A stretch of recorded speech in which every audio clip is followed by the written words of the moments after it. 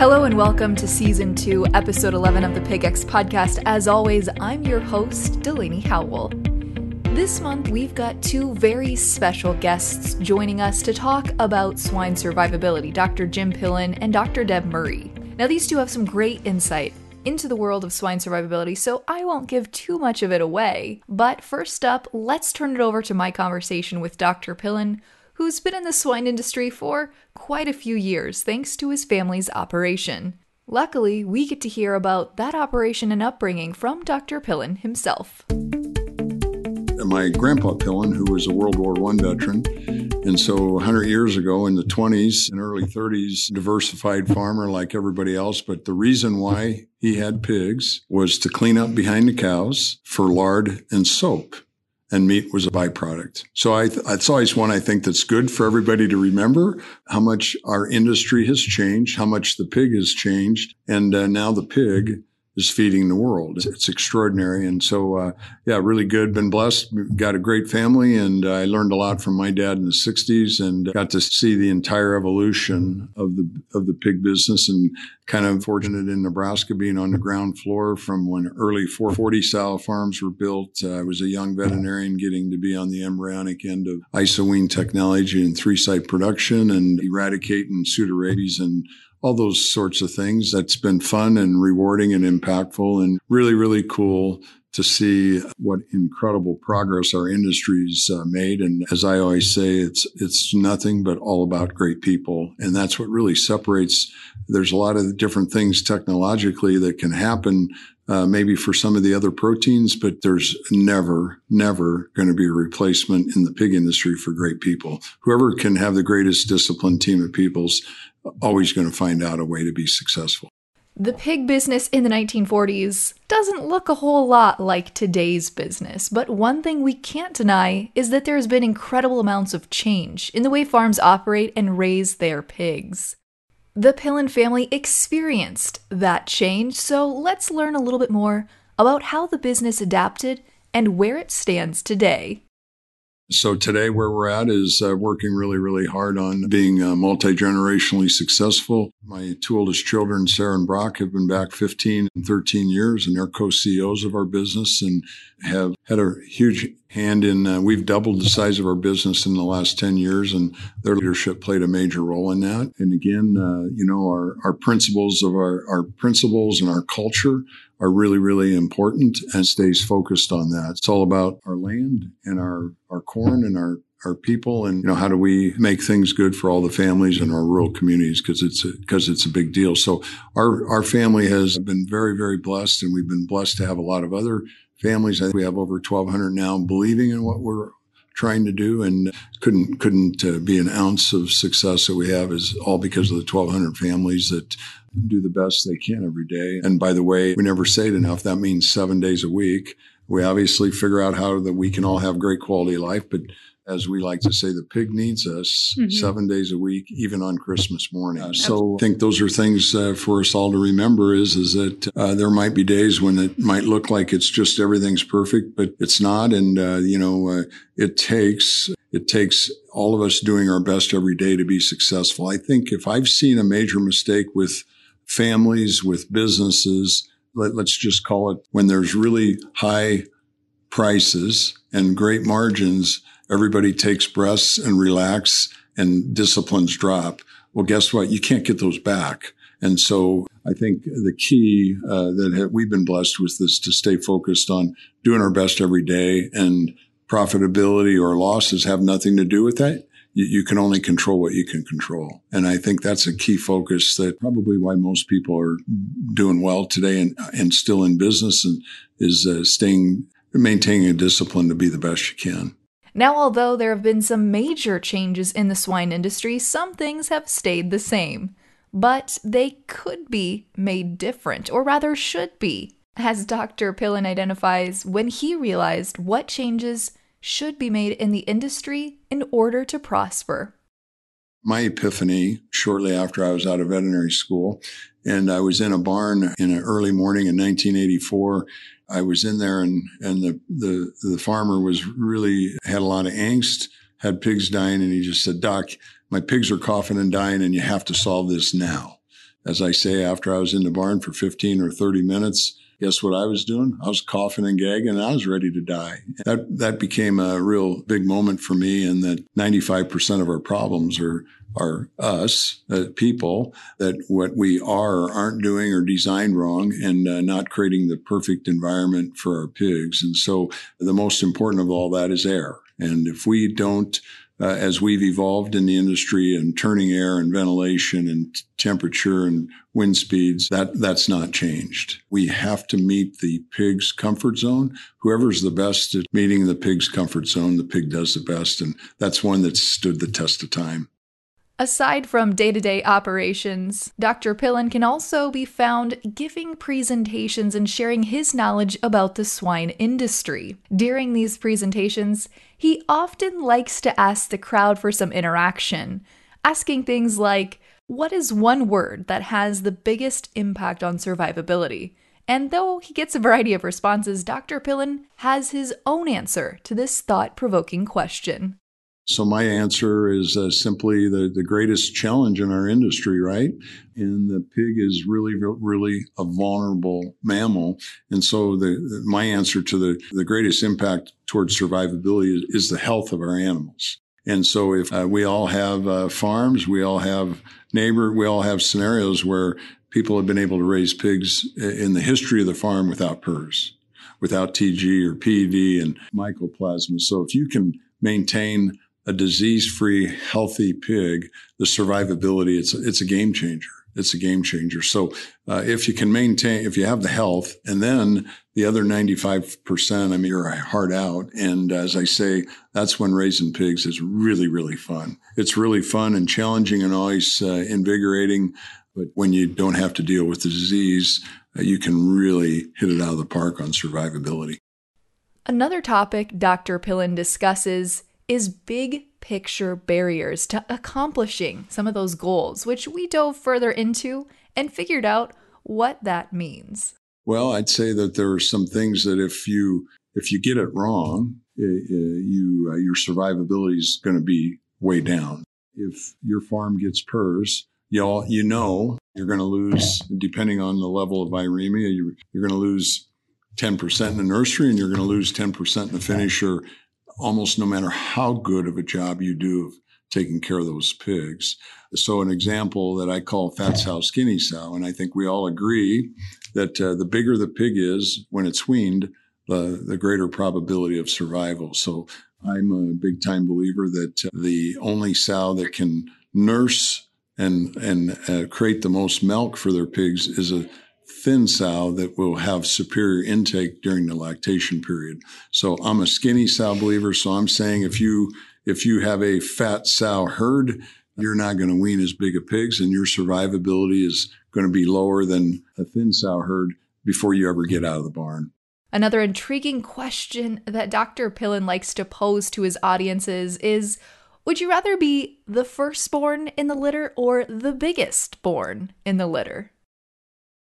It's another one of those things that maybe we're all so intense in this business and sometimes big picture things we don't think about. And all of a sudden we wake up and go from a 12 total born to we're 17. And there's lots of different strategies that have been worked on. But if you really think about things from a pig's perspective, and if you try to read a pig from their perspective, it kind of helps you see some big picture things. So a lot of people will say, hey, and so today we have lots of sows having 16, 17, 20 total borns. So if you're a pig in that litter, do you want to be the firstborn or do you want to be the biggest pig? And several in the session raised their hand and said, I want to be the biggest pig. And so question for you is if you're number 20 born and you're the biggest pig, are you really sure you want to be that number 20? And the simple reason it could be, but the statistics is clear if you do that study, that the biggest pig born number 20 has a lower chance of survivability solely because it didn't get enough colostrum. Just like a baby foal, if a baby foal is born, baby calf is born, even as a single, if they don't get their colostrum, they're within the first 12 hours, the probability of their survival is really low, no matter how awesome they are. So same thing goes with that number 20 pig born, even if it's the biggest. As we wrap up our conversation here with Dr. Pillen, let's put a bow on this discussion. He shares with us his basic summary of thoughts and a few take-home messages. I think that the biggest mistake in my day would have been the quest to be the best would be to make pig production too complicated. And so I think today, whatever the strategy you're going to have, if we can't execute it 100% of the time, it's probably not a very effective strategy.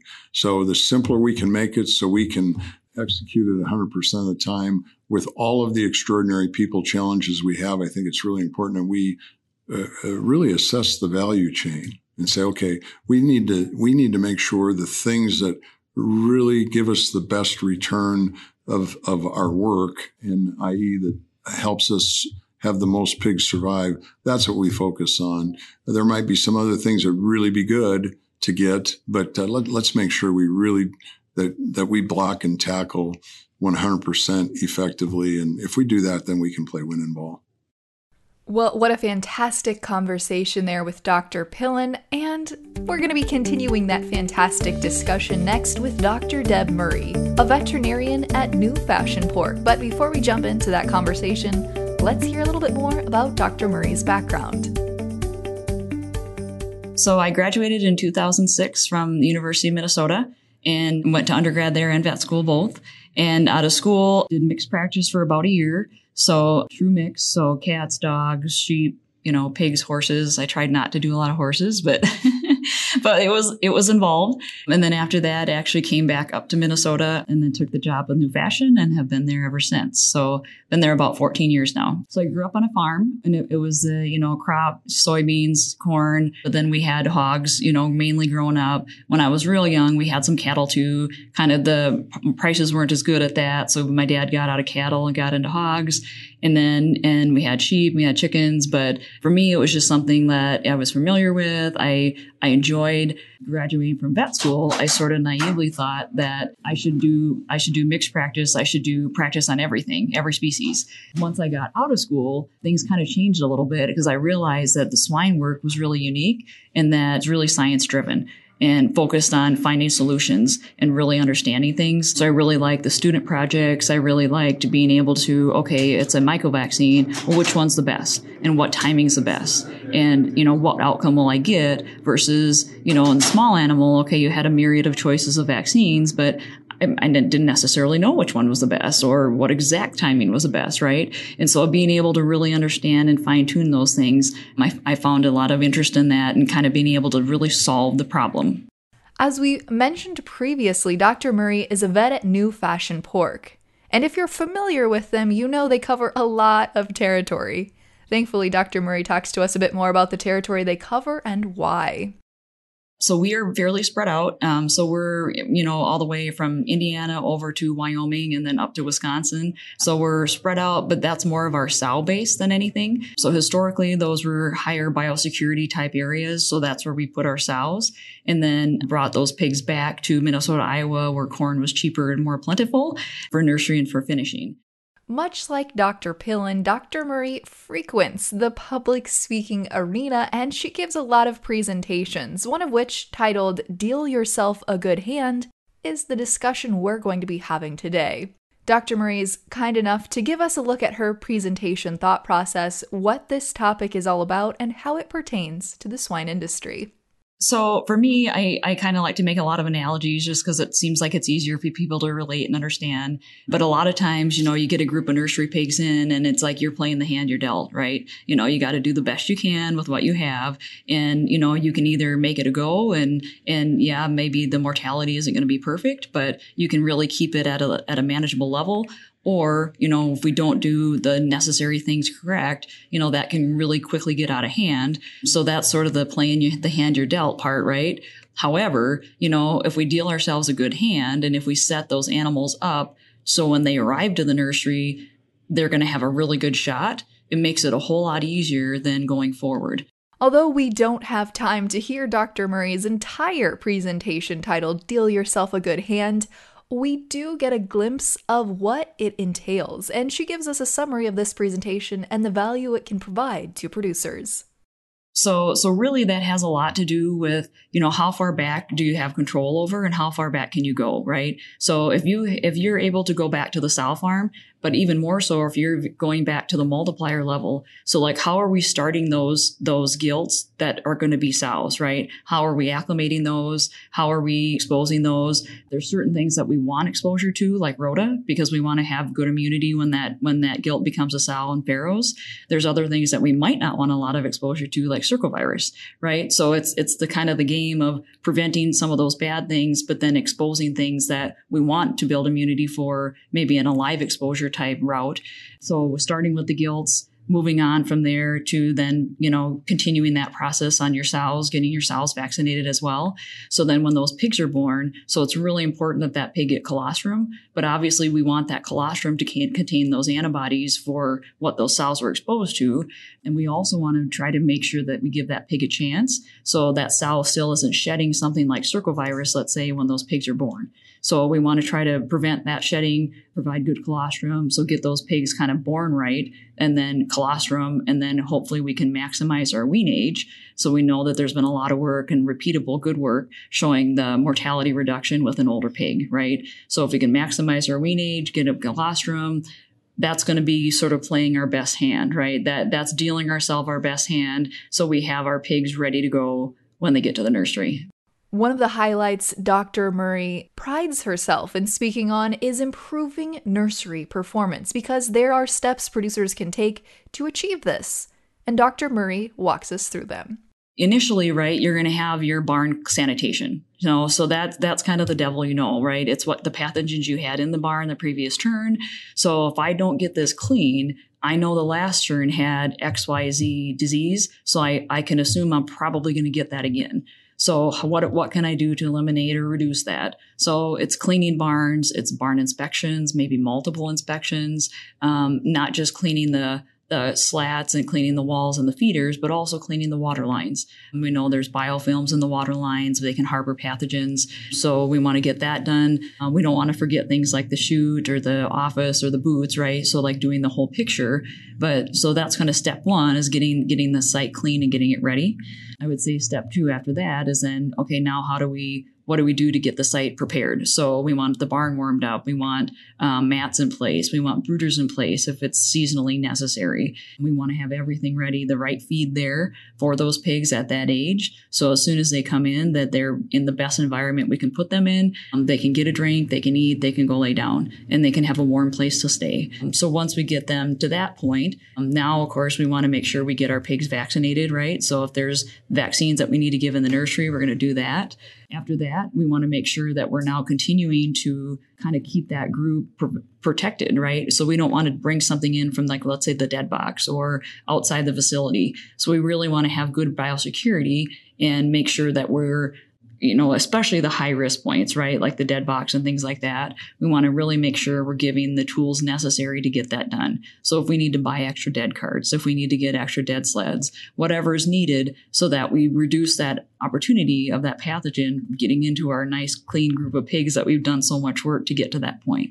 Speaking more about the post-weaning process, let's get some ideas on how to make the post-weaning transition as easy as possible. For most of our farms, we have the ability to vaccinate the day prior to weaning, so that at least that way you can limit the stress on that pig, because we know weaning is going to be an incredibly stressful event. So we're trying to kind of separate that out so we don't kind of double up those stressors as much as possible. So we'd vaccinate the day before. Now that's assuming that your wean age, your pig is old enough for that, right? So if you're really pressed on wean age, you might not be able to do that, but hopefully we can have a old enough pig that we can. So we vaccinate the day before.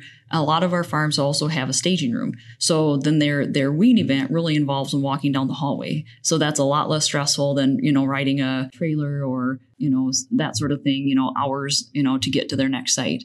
So then that way they get into that staging room, they kind of learn what feed is, learn what water is, and then they would get taken as a group, generally 2 times a week, sometimes 3, to the nursery. So that helps really mitigate that stress. Now, not every farm is designed in that way. So there are farms that are going to be, you might have to vaccinate the day before you wean, and you might have to just send them on the truck the next day.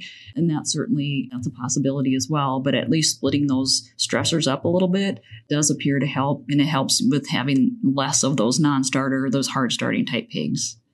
As producers make some changes and go through that transition process, it's also pertinent to keep records or data to document those changes, but how can we implement this kind of system? Dr. Murray answers that question for us next. It can be as simple as just keeping an Excel spreadsheet, right? It's a matter of, you think you're going to remember it because at the time it's a big deal. So it's like, I don't need to write this down. I'm going to remember it. You don't remember it, right? There's so many things going on, new things that are happening. So just having that, from the start, if let's say it's a pre-Pharaoh vaccine that you're using or trying, at least recording that. And then you can calculate out pretty quickly, okay, that's going to end up being this nursery that those pigs are going to place at. So then I can I can have that in my notes ahead of time. And so then I have a start date or time. And then later on, if we decide, okay, let's remove that again, then we at least have that period of like, okay, all the way through, these are the nurseries, these are the finishers that I may or may not see a difference in. So it can be as simple as that. I mean, I'm sure there's more complex systems than that are out there, but at least, keeping track in some way, shape, or form, then that way you can go back and at least if you want to do some sampling on those groups, you're not sampling the wrong group or sampling a group that might be mixed of some got vaccine, some didn't, that sort of thing. You know where you stand.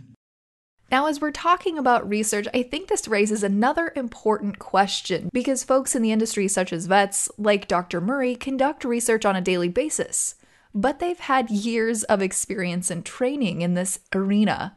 So should producers also be conducting research on their operations? The downfall of research that's done in academia is that it's not comparable to real barn life, right? You have different help, different design of facilities, maybe different feed, like everything's different. So producers doing the research to me is probably the best because then you're seeing with all the constraints of your system, with your labor, with your water quality, with your barn design, did this help or not, right? And so that's going to be your by far best, observation, better than somebody else trying something and with their labor and their barn and their everything else, it worked great. And then you try it and it's like, oh, I didn't get that result. Well, yeah, because you had a lot of things that were different. So I think producers doing that research in their own facilities with their own constraints, I think is the most meaningful research you can do. But it's labor intensive to do it right. And so, you also have to then be willing to make that investment into the help necessary to get that done. So it's not probably something that would be doable with the normal labor that's in the barn because we want them taking care of the pigs, right? We want them choring. We want them doing their job. So if they've only got so much time in the day and we say, okay, well, now you're going to do this research, well, then I would expect some of the chores to not probably get done as we would want them to. Well, unfortunately, we're at the end of our conversation here with Dr. Murray, but before we say our goodbyes, she gives us some advice to take home, realize, identify, and implement on our own operations. I would say, number one, make sure to do the basic things well. So make sure that we're checking every nipple, make sure our water flow rate is right, make sure the pigs are getting the right diet, make sure that our barns are getting clean, right? So if we do ventilation correctly. So make sure we do those basic things well. And I think that's at least your foundation, because if some of those things aren't being done right, it's awfully difficult if you try to put in some other change or some other process to know if it had an effect or not, because what if before we weren't doing them right and now we are, all of a sudden that treatment looks great. Well, really it was because we got the basic things done right now. And so, that I would say that would be first and foremost. I think the other thing that's important too is understand what's in your system. Understand the bug load in your system, understand the challenges in your system. Your system is going to be unique to everyone else's. And so what works in your system may or may not work in another. So, try to understand that as best you can, and then, start peeling back the onion, right? So, I found these 5 things. All right, I'm going to tackle item number 1. Then I'm going to tackle 2, 3, 4, down to 5. Once you get to that point, you know what? Now a few more things may surface, and that's okay, right? Because now we've kind of taken the low-hanging fruit out, and now we can kind of uncover, okay, what else might be there, and now we can tackle that. But, it's never a job that's done, right? But as you're in that, kind of tackling these problems, don't forget if the basic things aren't getting done right, it's probably all for nothing. Well, that does it for this installment of the PigX podcast. And although change can be scary, Dr. Pillen helped us to overcome some of those fears today and dig into some changes that should be made in the swine production system. Then we chatted with Dr. Murray, who gave us a closer look at her presentation titled, Deal Yourself a Good Hand. I think it's safe to say we learned a lot from this episode and will continue to learn and grow here on the PigX podcast, so be sure to join us next month. Until then, I'm your host, Delaney Howell, and this has been the PigX Podcast. PigX is a national podcast hosted by the Pig Livability Project partners at Iowa State University, Kansas State University, and Purdue, and supported by the Iowa Pork Industry Center. For more information on the project, head to www.piglivability.org, or to inquire directly with questions regarding the project, email ipic@iastate.edu. PigX. Ideas in the swine industry worth sharing.